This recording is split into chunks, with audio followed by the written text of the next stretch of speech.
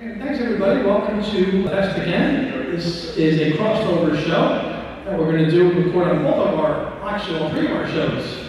I'm Andy Nichols, the co-host of Two Legs. Joining me today is Kenneth and Dr. Kenneth Womack and Dr. Also co-host of, actually the host of Everything Fab 4. And today we're going to do a little bit of a dive into the 1980s Solo Beatles. And is it really as bad as we think? Or is it really that bad? For all Solo Beatles. How are you, Ken? Doing great. Just enjoying this first night of the fest. Can't believe it's almost the later hours of it. It's going by so fast. Yeah. Ken, how are you? Doing quite well, Andy. All righty. Still fresh off your incredible turn on our record club for Odyssey and Oracle. Oh, that's right. Yeah, thank you. Yeah. Ken does Tuesday Night Record Club with Monmouth. We did Odyssey and Oracle, The Zombies, which was a great record, a deep dive.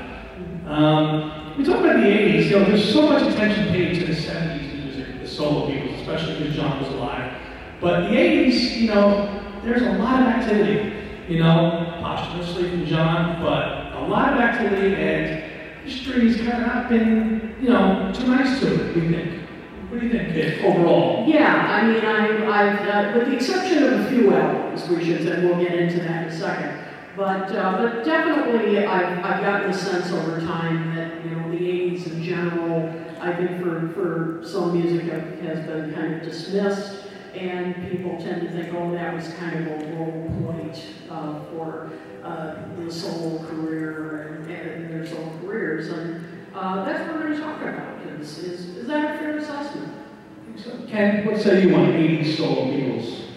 Well, generally, the 1980s are interesting if we sort of fly up 40,000 feet in terms of history, right? Because there's several inflection points. Obviously, the murder of John Lennon casts a long shadow. Certainly in Great Britain, I was just there on a Beatles tour, and it was interesting the effect that had on heritage tourism in the United Kingdom actually increased dramatically. After many years, many fallow years, it increased dramatically. In terms of the music scene, you know, there's that highly competitive moment in the late 1970s and early 1980s when all of the dinosaurs, as we now call them, were really in deep conflict, right? Putting out new records, new music, still putting out compelling music. And this is that sort of world where the Solo Beatles found themselves. A world that, frankly, they'd invented as the Beatles, right? They'd invented this place for singer-songwriters to share their work and imagine their artistic ambitions on this massive stage. And now, in a way, they're victims of it in the 1980s, and certainly with a new music coming along, which, you know, vis-a-vis MTV, etc. So it's an interesting inflection point. Yeah, I think that's a good point that, you know, they found particularly, you know, George, Paul, they found themselves at kind of a crossroads. Where were they going to fit in to this new pop landscape? Pop landscape, videos, something McCartney took, you know, a great interest in with being all over the map, really with talking more the video agent, and the collaborations, right, with Michael Jackson and Stevie Wonder, which kind of people poo-poo. But I'm sorry, they're good. They're good collaborations. I know you feel the same way. Absolutely. I mean, I think, you know, what people don't remember, some people don't remember, you know, who like to dismiss Ebony and Ivory, or even The Girl Was Mine, or, you know, those were big hits. They were Ebony and Ivory was number one for what, 8 weeks, 9 weeks, something like that. I mean, they were big hits in their day. Yeah, I think Paul was faced with a decision. Obviously, after John is gone, he's not going to go out and tour. So what's he going to do? He finds something, you know, let me get commercial, let me work with people who are pretty big and stay in that wheelhouse. And you get a lot of exposure, and he did. I think you can't fault him for wanting to do that and taking that route. And it bothers me that people like to just crap on that. Mm-hmm. Yeah, and you know, people have asked me who were, shall we say, a bit younger, you know, younger than Gen X, how was The Girl Was Mine such a big hit? you know, it was... I've asked you that. Yeah. I don't understand it, but I know that we're in the same room as Alan Kozin, and this is a good thing. And I bring this up because, you know, some of the questions that we're asking about the 1980s, I'm sure he and Adrian will be covering, and that is the artistic choices that McCartney's making, and part of them that I have issue with is the way in which he comes out with a triumph, obviously with Tug of War, and it is a triumph that has diminishing returns because, you know, there's a kind of regurgitation of music that's taking place with Pipes of Peace and then with Give My Regards, where he isn't creating necessarily new music, right? Now, one thing we learned in Alan's fine new book is that, you know, Paul always had a lot of material sort of in his critical vein that would come out at different moments. You know, it may say Wings on it, but, you know, it was a solo track, right? And I feel like in his case, since he's one of our four choices here for this period, he's starting to accrue diminishing returns on this practice in the 1980s, which leads us to press to play rather, and, you know, and then eventually, you know, Flowers on Earth. Which it bookends the decade in a nice way for Paul. And obviously Paul isn't the easiest to talk about, right? Because he was the most prolific in the 1980s. But if you look at Tug of War and ending Flowers in the Dirt, to your point, there's one middle period there. There is, and he loses his way for a while, and especially when he's working with there's some moments with Phil Ramone. Yeah. And does he work with David Foster? He does, in '84. Sort of. Well, David Foster produced, you know, We Got Married, which was on Flowers in the Dirt. Right. So it's just an interesting period. Now, I think we could argue that he's the most well-equipped for the 1980s, with a movement toward music television, MTV, and VH1. He is photogenic. Right. You know, he likes to ham it up in videos, so it's kind of a safe space for him, and he does better than the others, you know, arguably with maybe the exception of Got My Mind Set on You and the Harrison moment, which kind of happens in the 90s a little bit. Right. Right. But Paul's well equipped for that shift that is happening. Janine, my wife, likes to joke about, you know, the difference in being a rock star in 1979 versus 1984, right? You know, in 1979, you could be Nick Gilder, have Hot Child in the City, and look like hell. You know, really, and make it work. You know, because nobody's really seeing you. And of course, then we have Christopher Cross, right? Which is such a classic example, who isn't photogenic, and it works really well for him for a while. And then it doesn't. So there are a lot of shifts taking place, again, in this world that they invented, right? I mean, they're making music videos. They're making them way ahead of their time. I mean, he pulls in a contemporary producer like Hugh Padgett for Press to Play, and it's done. You know, he gets Phil Collins, you know, on a track, you know, to work on it, and it's just done. It just does not work. You know, these are the current hip people. It was not translating to success for him at that time. Well, again, I think, you know, as I said, Paul was trying to find his way in this new, you know, landscape. Now, as I said, Tug of War was the exception that he really, you know, had this incredible, well, of course, starting the decade with McCartney 2, right.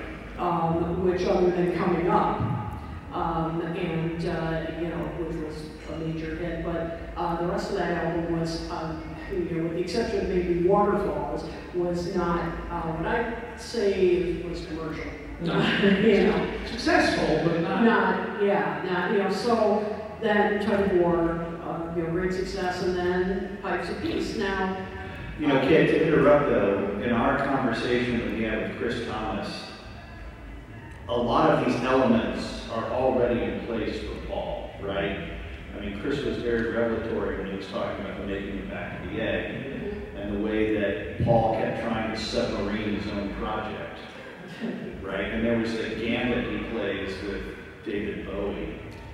right, at the Replica Studios, where he brings Bowie in, and Bowie's like, well, I don't like this stuff. I like the album anyway, the riffs.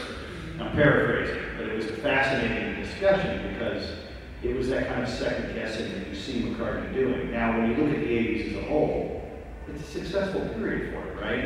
I mean, you know, like you said, there were these superstar collaborations. You know, he's still relevant in '89, and he goes on a massively successful world tour that essentially goes for 4 years, if you know, through the world tour. So, in a lot of ways, he's still playing the form of the 80s. He's must have been, and again, we'll learn more in the forthcoming books from Alan and Adrian, but in some ways, the more challenging subjects are the other three ex-Beatles. You know, obviously John Lennon is in a fractured space, be dead. You know, but there was a real revival of Lennon material in the 80s. Sure, and a lot of this was done with the Lost Lennon tapes. Yes. Bethel Avenue, Live in New York City, you know, and all culminating in the Imagine documentary film. So a lot of really, and Milk and Honey too, don't forget, in '84. So there's a lot of, you know, he's very still prevalent and still very fresh in people's minds. And for a very competitive period, I mean, nobody told me it's legitimate. Yes. I remember that quite well. I mean, it got a lot of airplay, radio airplay, the video to it got a lot of airplay as well. And then, yeah, sometime in New York City when that came out, or not, I'm sorry, Live in New York City, sorry. Yeah, I mean, that got a lot of publicity. Yeah, sometime in New York City. Sorry, folks. That's a lot. What a record. Yes, indeed. But yeah, that got a lot of publicity at the time. And then, yes, the Lost Lennon tapes. Big. Westwood One, big. Which, by the way, they could make serious money, and I'm sure something must be in the works, reviving that, or at least remastering and making those mixes available. Absolutely. Yeah. Instead of us all listening to them on YouTube and bootleg. Yeah, exactly. Fact. 100%. Yeah. So it was obviously John wasn't here, but it was still a really good decade for him to be obviously celebrated. It was still so new because he was gone, so we had all this extra material. So he was still very, very present in that decade. And before we leave him and his former writing partner, he is casting a shadow that Paul is now wrestling with, or still jousting with. There's a, you know, pick your metaphor and your gerund. He's doing it, right? Well, yeah, I mean, I'll never forget there was an interview in the now defunct Musician magazine, which I really miss. I love that magazine. And it was after Press came out and didn't do well. And I think it was an interview to promote All the Best, the greatest hits compilation that came out. And it was, and I think the headline of this interview was called "Paul Gets Angry," and it was Paul really fighting back, you know, against, and it was like John Lennon's memory in a way. And he really let loose in this interview. Alan, I don't know if you've seen this one, and it, you know, he was really fighting against his memory because it was still kind of a time when John, you know, I mean, it wasn't that long after he passed, about 7 years, and, you know, he was still kind of seen as, you know, kind of sainted, and it was... Paul used the word sainted. Yes, yeah, right. And so he was still, you know, he was sort of saying, you know, he wasn't the Beatles, I was too, and, you know, that kind of period. There's another interview around the same time. Now I know this was very good with Chris Saladick, who we had on our show, the Q interview in '86, and he was really assertive, to Kate's point, getting to what, you know, basically being very frank and very honest about Lennon and Ono, to which you would never hear him talk like that this time, you know, today. But that period, way much more. But you make a good point. Around that time, Kate, he was, you know, 5, 6 years on, he was starting to feel like, okay, he wasn't a saint. Let me tell you how it really was. Interesting. How about the other two Beatles? Well, of course, George, early in the decade, was going through an interesting time because, you know, he had Somewhere in England. And yes, it spawned the hit all those years ago, you know, which did very well. But as we all know, he had a very tough time with that album, to say the least. And it got worse. Yeah. With Don Trumbo. Yeah, exactly. You know, he was somewhere in England. I mean, the record company didn't like it. He had to go back and record more material for it, and he gave the record company the middle finger with the first track, Blood from a Clone, you know, to show exactly what he thought of the record company. And he had such a negative experience with that, he said, okay, I'll give you one more album, and then I'm done, which was Don Trumbo. Right. Which was rejected, right? No. Somewhere in England was. Somewhere in the original version of somewhere. Don Trumbo wasn't rejected. No. Don't believe so. No. It just was released without any fanfare at all. Just. You wouldn't do any publicity, and now, interesting though, because when Don Trumbo first came out, I mean, you know, it was just really trashed by press, didn't do well, but I think in recent years, it has undergone kind of a you know, critical reassessment. Well, yeah, you've got Circles on there, the old Beatle leftover track. That was done with the White Album sessions. And I think That's the Way It Goes is also on there. That being included in the concert where George brought that album into a lot of the consciousness of people, I think, too, which is lended itself to that. I would take us again, and as we did with Paul, I would go back to 1979, right? And a lot of what happens in the 80s for McCartney is set up by what he saw as the tour sales of Back to the Egg. We talked about, you know, vis-a-vis Chris Thomas, etc. You know, George is coming off the George Harrison album with Blow Away, which felt like he was commercial again. And I don't know, if John Lennon isn't murdered and he doesn't have all those years ago, I don't know that somewhere in England has any level of success at all. The 80s was a really weird decade for George. You know, first couple albums, then he's really quiet. He gets a lot of films, handmade films, Time Bandits. There's a lot of work in film, and then I don't know if his business dealings went south in the 90s or the 80s when he got ripped off by his manager. That could have been really So ripping off must have begun. Yeah. You don't realize it yet is the question. Right. So it has this kind of, in the 80s, like nothing virtually from George at all, and then out of thin air, we get Cloud Nine. Yeah, well, what really was the turnaround for him was when George was invited to do that Carl Perkins special. That made him fall in love with music again. And, you know, when you watch that special, which, you know, it's just wonderful to see now, although it's kind of bittersweet because, you know, so many are gone, you know, that played in that special. But you can see it in his face, you know, how much he loved playing. He was playing his hero, for God's sake, you know, and, you know, you could just see the look on his face, how thrilled he was. And it was after that he thought, okay, I think I'm ready to record again. And of course, with his good friend Jeff Lynne, that led us to Cloud Nine. Yeah. I mean, it's a really, and while all this is going on, still too, the Beatles are still kind of fighting, there's lawsuits going on still, so there's all that still going on during this period. But they're getting a boom in 1987 with the very carefully engineered release of the CDs, which by the way, had been turned into, it was an event cultural moment because they waited, of course, until most of the other dinosaurs have done their thing, and then they released it methodically. We all remember the fanfare associated with that. So, you know, that was really the beginning of the kind of event culture that takes us through right today, quite frankly, in the way Apple operates. Yeah. Before we get to Ringo, let's just touch upon a point which was also in the 80s, which was kind of a really kind of sad moment, which was their Rock and Roll Hall of Fame induction ceremony in 1988, I want to say it was, with Paul's non-appearance. What do you guys feel? You should have went, or do you think it was right to stay away? I think it should have gone. I mean, I understand that, you know, what was going on at the time, the legal issues.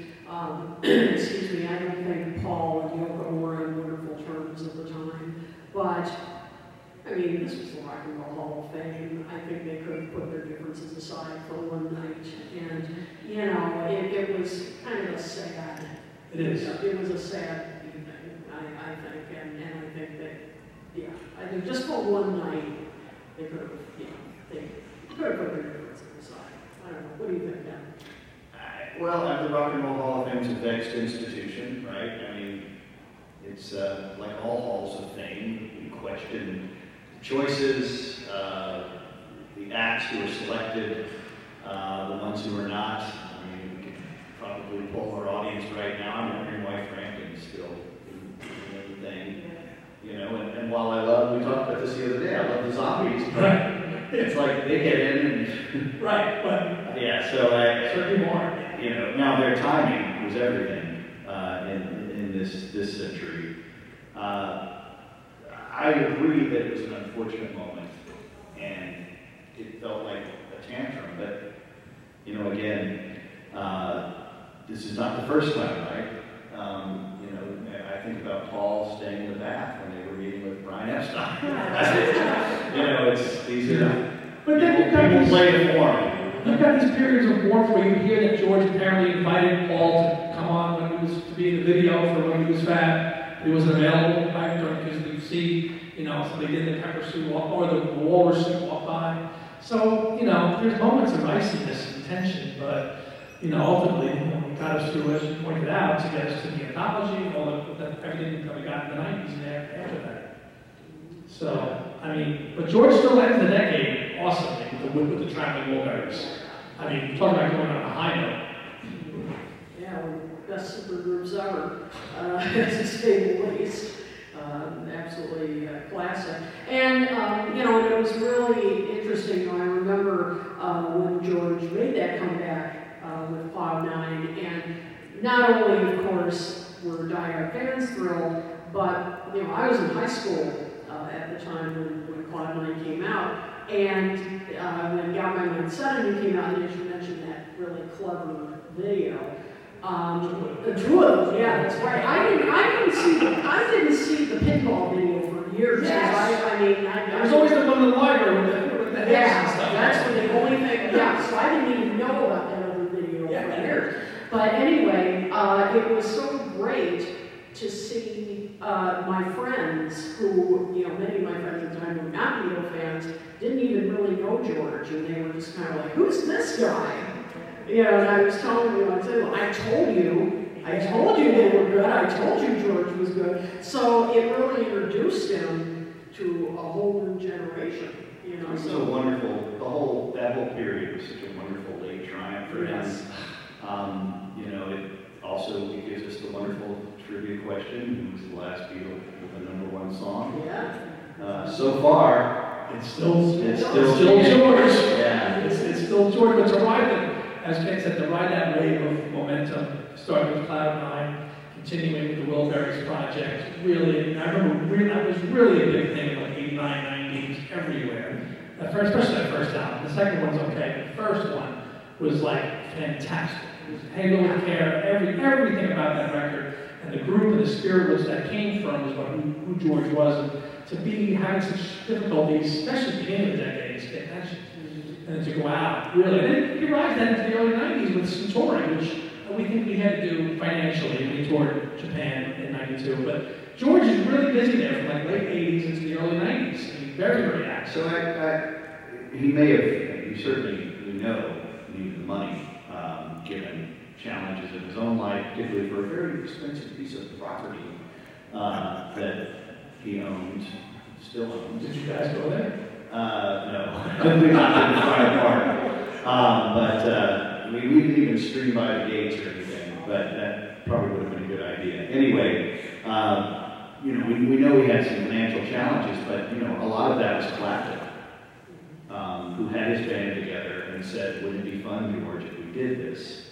And you know, they didn't really enjoy it as much as they both hoped. It was obviously because George never tours again. No. But yeah, it was, you know, and then that just leaves Ringo for the 80s. So, not a good decade for him. No. Not at all. As, you know, the White Cool commercials, come on. And I'll say again, the 70s ended badly for him, you know, in terms of music, right? And losing contracts, etc.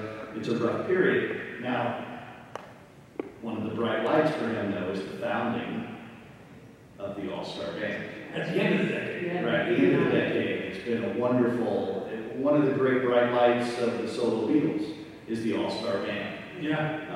And obviously something that has brought him and us a lot of joy.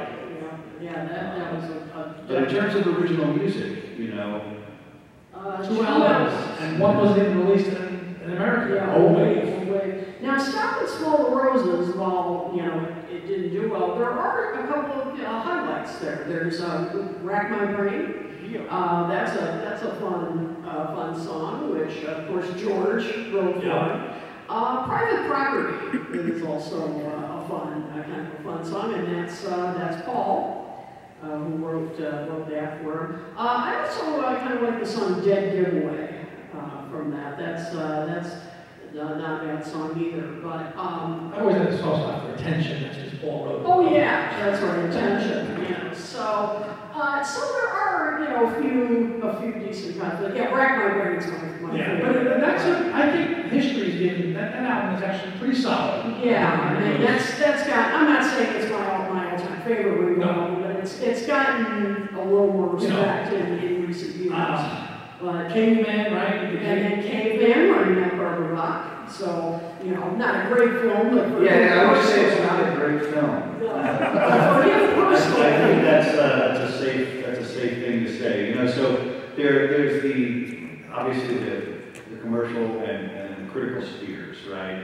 Ringo's having trouble in both areas. Pretty significantly, though, he's having difficulty. I think, honestly, of all three Beatles, John's passing affected him the hardest.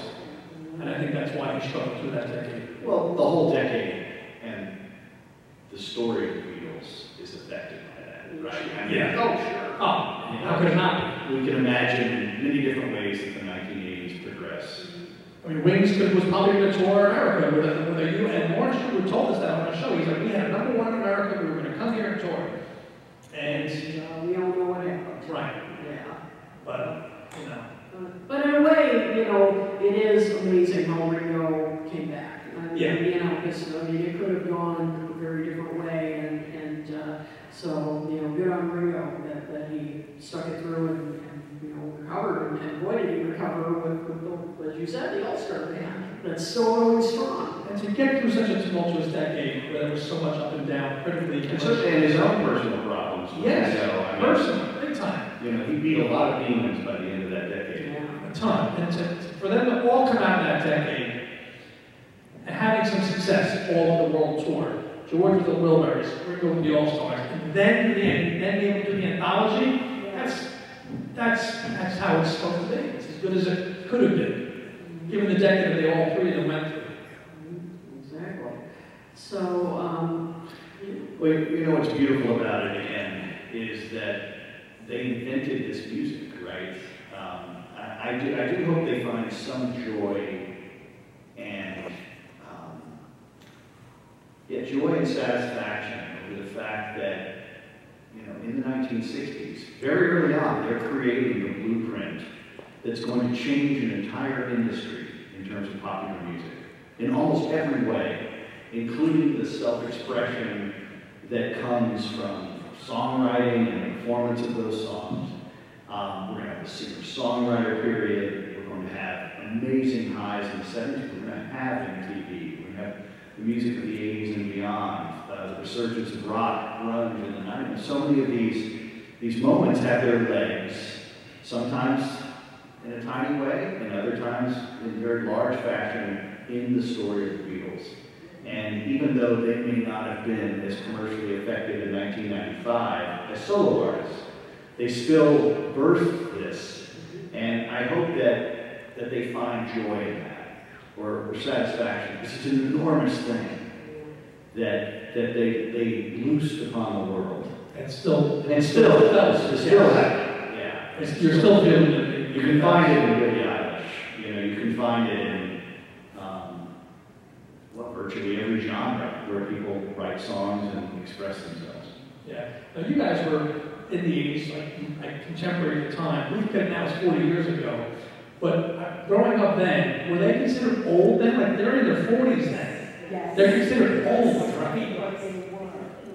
But we don't look at it through that lens now. Well, our understanding of age is not the same. yeah. Right? just isn't. You know, we think about growing up and growing older in very different ways now. You know, people expect to have longer careers and longer periods of relevance. I mean, Townsend wasn't joking when he wrote, "I hope I die before I get old," right? The idea that he might still be doing something when he was 40 was ridiculous. So, you know, a lot of invention is happening in that industry in real time in the 1980s. I mean, I laugh when I watch those early 1980s videos of The Who, right? Doing You Better You Bet. Another tricky day, yes, which probably didn't need to be committed to video, but you know. Oh, it's still good though. Oh, fine. But my point is, here they are, they're on their second drummer, right? And they're still churning it out, and it's almost against everything that we expected. Didn't Pete Townsend famously write an essay on when Mick Jagger turned? Was it 40 or 50 in Rolling Stone? 4 or 5. Yeah, and it was. I thought it was quite shrewd of Pete, because he was recognizing how we were in the process of thinking differently about age. I mean, the idea that Paul would be making new albums, right, in this century, not just one, right, but several. Yeah, it was ridiculous. You know, you don't do that. No. You know, so we're still trying to understand popular music and how significant it is to folks. My colleague Joe Rapola, who you guys know, who does music industry at the university, thinks a lot and thinks deeply about these issues. And he's endlessly fascinated by the fact that, you know, it's such an impactful industry, and we all love and adore the songs that are important to us as much as anything or anyone we know, right? It's very powerful. So, and yet this industry, you know, is dwarfed by the detergent industry.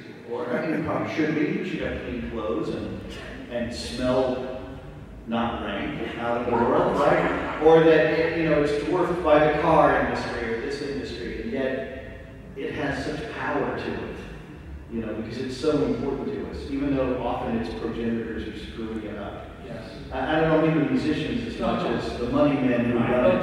Yeah, it's pretty fascinating. And the Beatles birthed that too.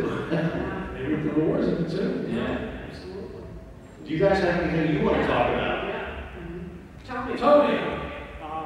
I want to mention these two final John Lennon albums, Double Fantasy, Nook and Honey. Right. I think some of his best stuff is on these albums, especially Borrowed Time, I'm Stepping Out. Oh, yeah. For a guy who wrote so many dark, sad songs, those two are his most heartwarming songs, I think.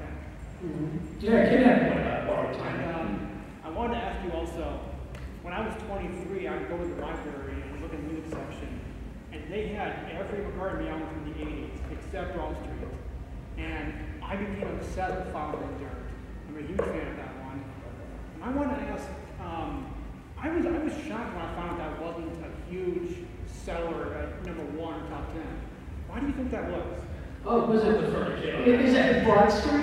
You know what I mean, Flowers in the Dirt? No, Flowers in the Oh, Dirt. Flowers in the Dirt. I'm sorry. Oh, okay. Yeah, I mean, that's, you know, it's interesting to bring that up because he was asking why was Flowers in the Dirt not a big hit. Because we do tend to call it, some people call it like, oh, that was his comeback album. But when you know, look at the sales figures, it really wasn't a big hit. I mean, you know, it was more, yeah. UK #1, I know. Yeah, it was UK #1, but yeah, not here. And it was really the tour that was the big comeback in terms of money. I mean, My Great Face was barely top 10. yeah, I mean, it was really, yeah, My Great Face, you know, we tend to think of it as Not a top 40 song. Yeah, I mean, and you know, it's fascinating to think that. Yeah, but the life of that record, you feel the Beatles, you feel the Beatles sound in that record. I mean, it's all, the hindsight is 2020, you know, it's been out for so long now, you can look back and you can say it wasn't appreciated at the time, but people appreciate it now. And I think it's a wonderful album, I love it, it's one of my favorites, but, you know, the critics can still be very harsh when it comes to the ex-Beatles too. Oh, There's sure. almost this desire to not like anything they do. So that can have a lot of impact on the perception as well. I mean, the figures don't lie, but the impact on the sales can be, it can be impacted by what people say about it, and so, there's a lot of factors in there. But it was critically loved. Yeah. I mean, everyone said, Paul and Elvis Costello, isn't this great? Yeah. And all the press was like, this is the new band on the run, going right past Tug of War. So I don't know. I think part of it in terms of sales may have been just, it probably didn't sound, quotes, commercial in terms of what was on the radio. I think that was because, as you said, My Brave Face, and it did sound Beatles. Yeah. And you would think that's a good thing. But if you wanted to get on top 40 radio, it was an success. It may not be Timing, though, I would go back to timing again. So Lawrence Strieber is exactly right. If they tour in 1980, they're going to see the result of that. Just as if we'd been fortunate and Mr. Lennon had not been murdered, right? Even though Devil's Fantasy was selling slowly, a spring tour on the heels of a controversial Rolling Stone cover photo would have shot that thing to the top of the charts by itself. That industry that exists in 1979, 1980 is not the one that Paul releases Flowers in the Dirt. Exactly. Right? And that's a different period where touring doesn't necessarily equal the power of returning an album to the top of the charts. Right. It's a different landscape, right? It's a remarkably different landscape. more so Now, and so you have to, when you look at these different periods in the history of recorded music, the context is so very important, right? What do you have to do to get a #1 album today? How many units do you have to sell? Not much. Not as many, right? It's Not much. a completely different period. You can't really compare some of these periods one to another. You have to think about the larger forces that exist. And Flowers in the Dirt is released into this very kind of awkward space, right? It's highly competitive, and obviously it has a very successful world tour.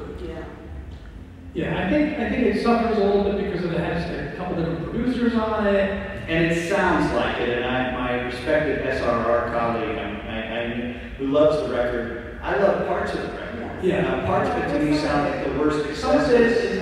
Some of them sound like the worst successes of the 1980s. There's a plastic quality to some of the songs, and yet there are others, distractions on that, right? Yeah. I love that song. I love My Brave Face. These are wonderful tunes that are very well crafted. Motor of Love. I don't want to hear that ever. I kind of like that song. I don't like, there's another one that just drives me nuts on that record. Don't Be Careless Love. I don't like that. But it can be like that with a lot of records, but as far as creating a cohesive statement, Correct. he's not setting himself up well as he did in 1982 after working with George Martin for a couple of years to put something out like that. Yeah, which is, I think that's one, I mean, it's a great album, and the great tracks are phenomenal on Flowers in the Dirt, like all time. There are a lot of albums that have one or two, not just Oh, artists, sure. every artist I can think of has a couple of clunkers on the back of this album. Oh, yeah. So, I think that had been a Costello, Costello. this album though should have no clunkers. well, But that's right. Careers are littered with filler.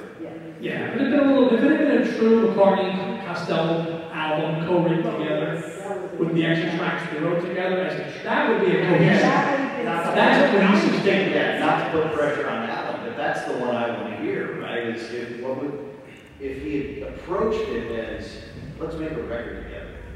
Yeah, not a couple songs.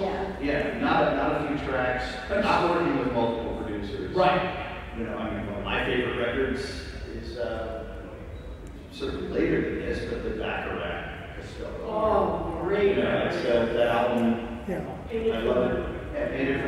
Painted from memory. I mean, I would like to hear Paul. I would like to have heard Paul put something cohesive forward with Elvis Yeah. Because it did give him a kind of edge that he still didn't. He did, he really did it, and he said that as much still. He felt that creative energy that he had somewhat related to John. It was like the first time he felt on some kind of level like that again, in terms of songwriting, sitting down with somebody. You know? So the 80s was obviously up and down. I still think it's overall okay. You know, that's just That was a ringing endorsement. more than okay. I'm not sure it was that good a decade anyway. No, but there's really, the highs are high and the lows are really low. I'm the Gen Xer here. I like the 80s. I grew up with 80s music. I mean, Tug of War was a great, great album. Cloud Nine, and I liked, I will say, was Paul's some of his other work uneven? Yes. I mean, Press to Play. However, I liked some of the tracks on Press to Play. Yeah. And I think Only Love Remains. I think that's one of his best bands. We all have our favorites. I love Telephone Typewriter. Yeah. Oh, that's great. I hear it and I realize all the problems with it, but I'll play it again anyway. You know. But it's a cohesive album. Mm-hmm. Yeah. No, it's. I mean, there are some problems. Sorry, Ken Michaels, if you're watching. Yes, sorry, Ken. Yeah, Ken, I'm sorry. Not everything is great. Yeah. But you keep the fire burning. Fire burning. And any other thoughts from you? Yes. That's a great question about. Yes, sir. David. Yeah. Thank you. Actually, it ties into what we're just talking about. You know, people have a tendency these days to talk about the harmony sound of Wings. You know, the blend between Linda and Denny, of course. But when you're talking about 80s McCartney, at least to my ears, those harmonies on those records are a lot more lush to me. I hear them more prominently, but that's not Paul, Linda, and Denny anymore. That's Paul, Linda, and Eric Stewart. Which is the 10cc sound. Right. I mean, Eric Stewart is all over Tug of War. He's all over Pipes of Peace. Those were huge records. He wrote a ton of songs on Press to Play. And yet, it's very rare to hear people talk about Eric Stewart. And I wonder if any of you have an opinion as to why that might be the case. Is it as simple as most people, other than Ken and me, not liking Press to Play very much? Well, that's a big collaborator for Paul in the 80s, as you mentioned. You know, he's on all that stuff, and he was really involved in Press to Play before things kind of went south between those two. But really involved a lot in the 80s with Eric Stewart, and that sound it's all over all those records. I enjoyed it for what it is, except the earlier stuff, obviously Tug of War, and even some Pipes of Peace. Yes, I do like that album quite a lot. Yeah, well, and Pipes of Peace will always be sentimental for me. That's the first Paul album I ever bought. And I was Eric Stewart was on So Bad. Right? Yeah, So Bad. I love both versions. Yep, I love the harmonies on that. I mean, I thought they did some good things together. I think Eric thought he was going to like the next Lane, you know, and certainly was looking that way, and then things went south there. I'm not going to say anything. Just let that sit there. Yeah, that's what he thought, you know. But they did do some good tracks together, and I'm a So Bad defender. It's a wonderful song. Yeah, I love thank it. you. No, it's just, again, that kind of movement amongst so many different collaborators, both as producers and as songwriting partners, musicians. I don't think that was helpful for him. Yeah. I believe that it created more convolution than cohesion. You thought he just should have done it himself? No, when you look at the best moments from any of his different periods, the kind of sustained work often would produce results, you know. Right. And I don't know that he was getting there. But what about Return to Pepperland? I was going to mention that, man. Yeah, what about it? I mean, that may have been the biggest reach of them all, right? Because it's desperate. And is he replying to George in some thinly veiled way because of the whole pepper pastiche thing? You know? It's almost, that just felt like a desperate moment to me, which is probably why. Well, the song and the album, I mean, there's a full album. There are Right. Indian and Squid. Most of those songs are great. Yeah, I agree. You got Same Love, Indiana. Don't forget, Beautiful Night came out of those sessions too, Yeah. which was a win. Potential hit singles. And a lot of the basic stuff for Flowers and Dirt came out of this. Yeah. So it was, yeah, definitely came out of the last attempt there in that record. But thankfully, it came out. So to take it the other way, first off, Kit forced me to say I love Old Wave. It's not a great album, but it's a good album. So I have to say that. And you kind of skip right past it. So, you know, part of the issue here is the issue of being prolific, right? You know, part of the challenge of being prolific is you want to put it all out there because you're trying to get to the next thing. And obviously Paul is prolific in everything. I mean, during this period, what we had, 1 or 2 collections of his art are released in book form. Yeah.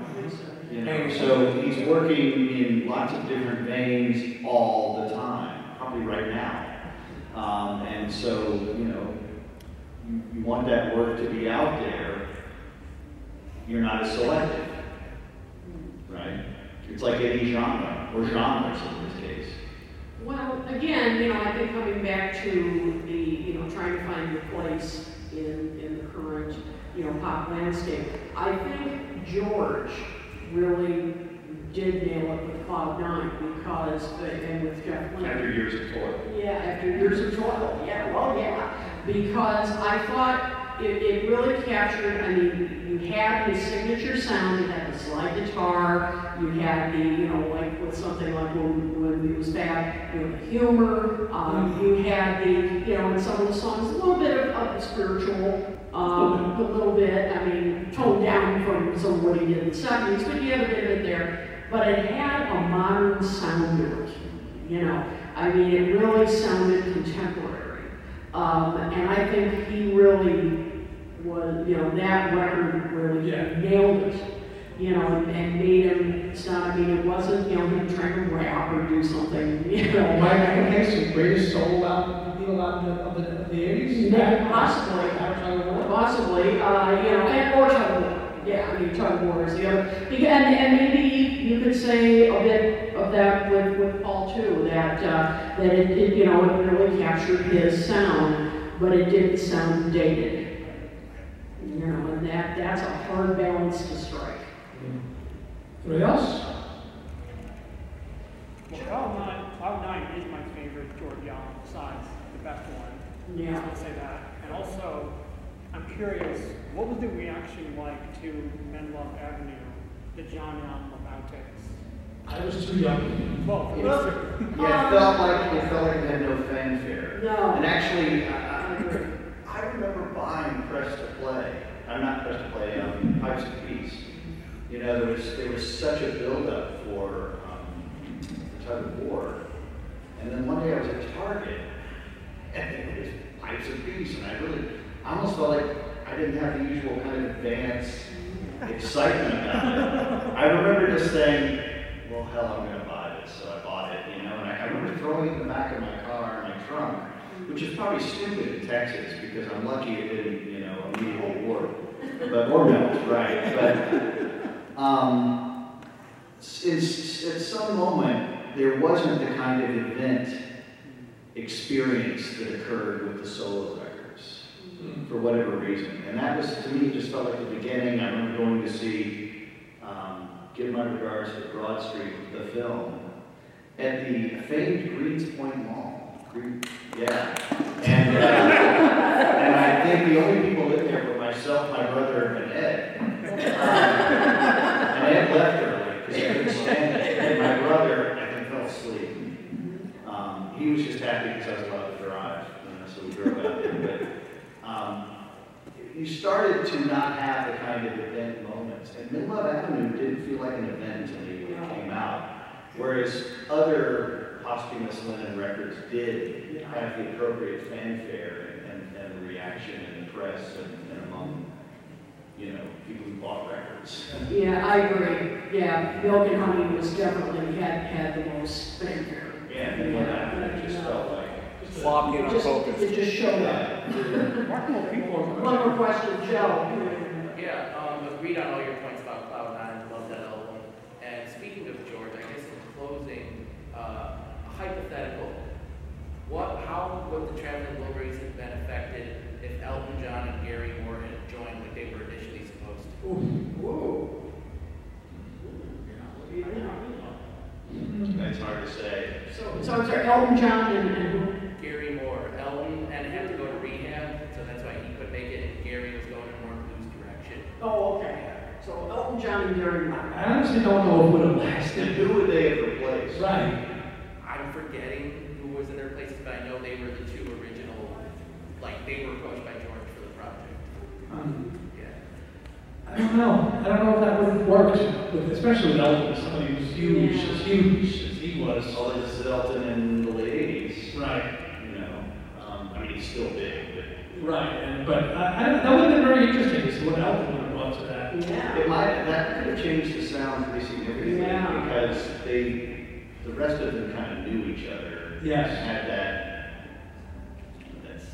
there's a little country rock in Yeah. there, a little rockabilly. You know, that would have taken it in a kind of different, maybe a very interesting direction. Yeah, that would have been cool to hear. Yeah. It would have been yellow piano in there. Would Roy have been allowed to stay? I don't know. I would think That so. would have been a very interesting suit for him to be in. Yeah. Roy was the inspiration. Actually, he's got to stay. Yeah. What about Eddie? Eddie was kind of came on at the end, right? Yeah. And Jeff Lynne was there by default as the producer. So. Right. All right. Any other questions before we wrap up? I don't know if I didn't hear you say it or not, but McCartney's last top 10 hit, Spies Like Us. Yeah. That's right. Number 7. Yeah. His last top 10. If you don't know. He's got to be better than that, right? I mean, Yeah, and in America, here. Mhm. So, all right. Well, I think that is going to wrap it up. Yeah. So, we're going to Ken was this panel. Thanks everybody for coming out this second crossover. We're talking two legs. Thank you, and we'll see you the rest of the weekend. Thanks, everybody.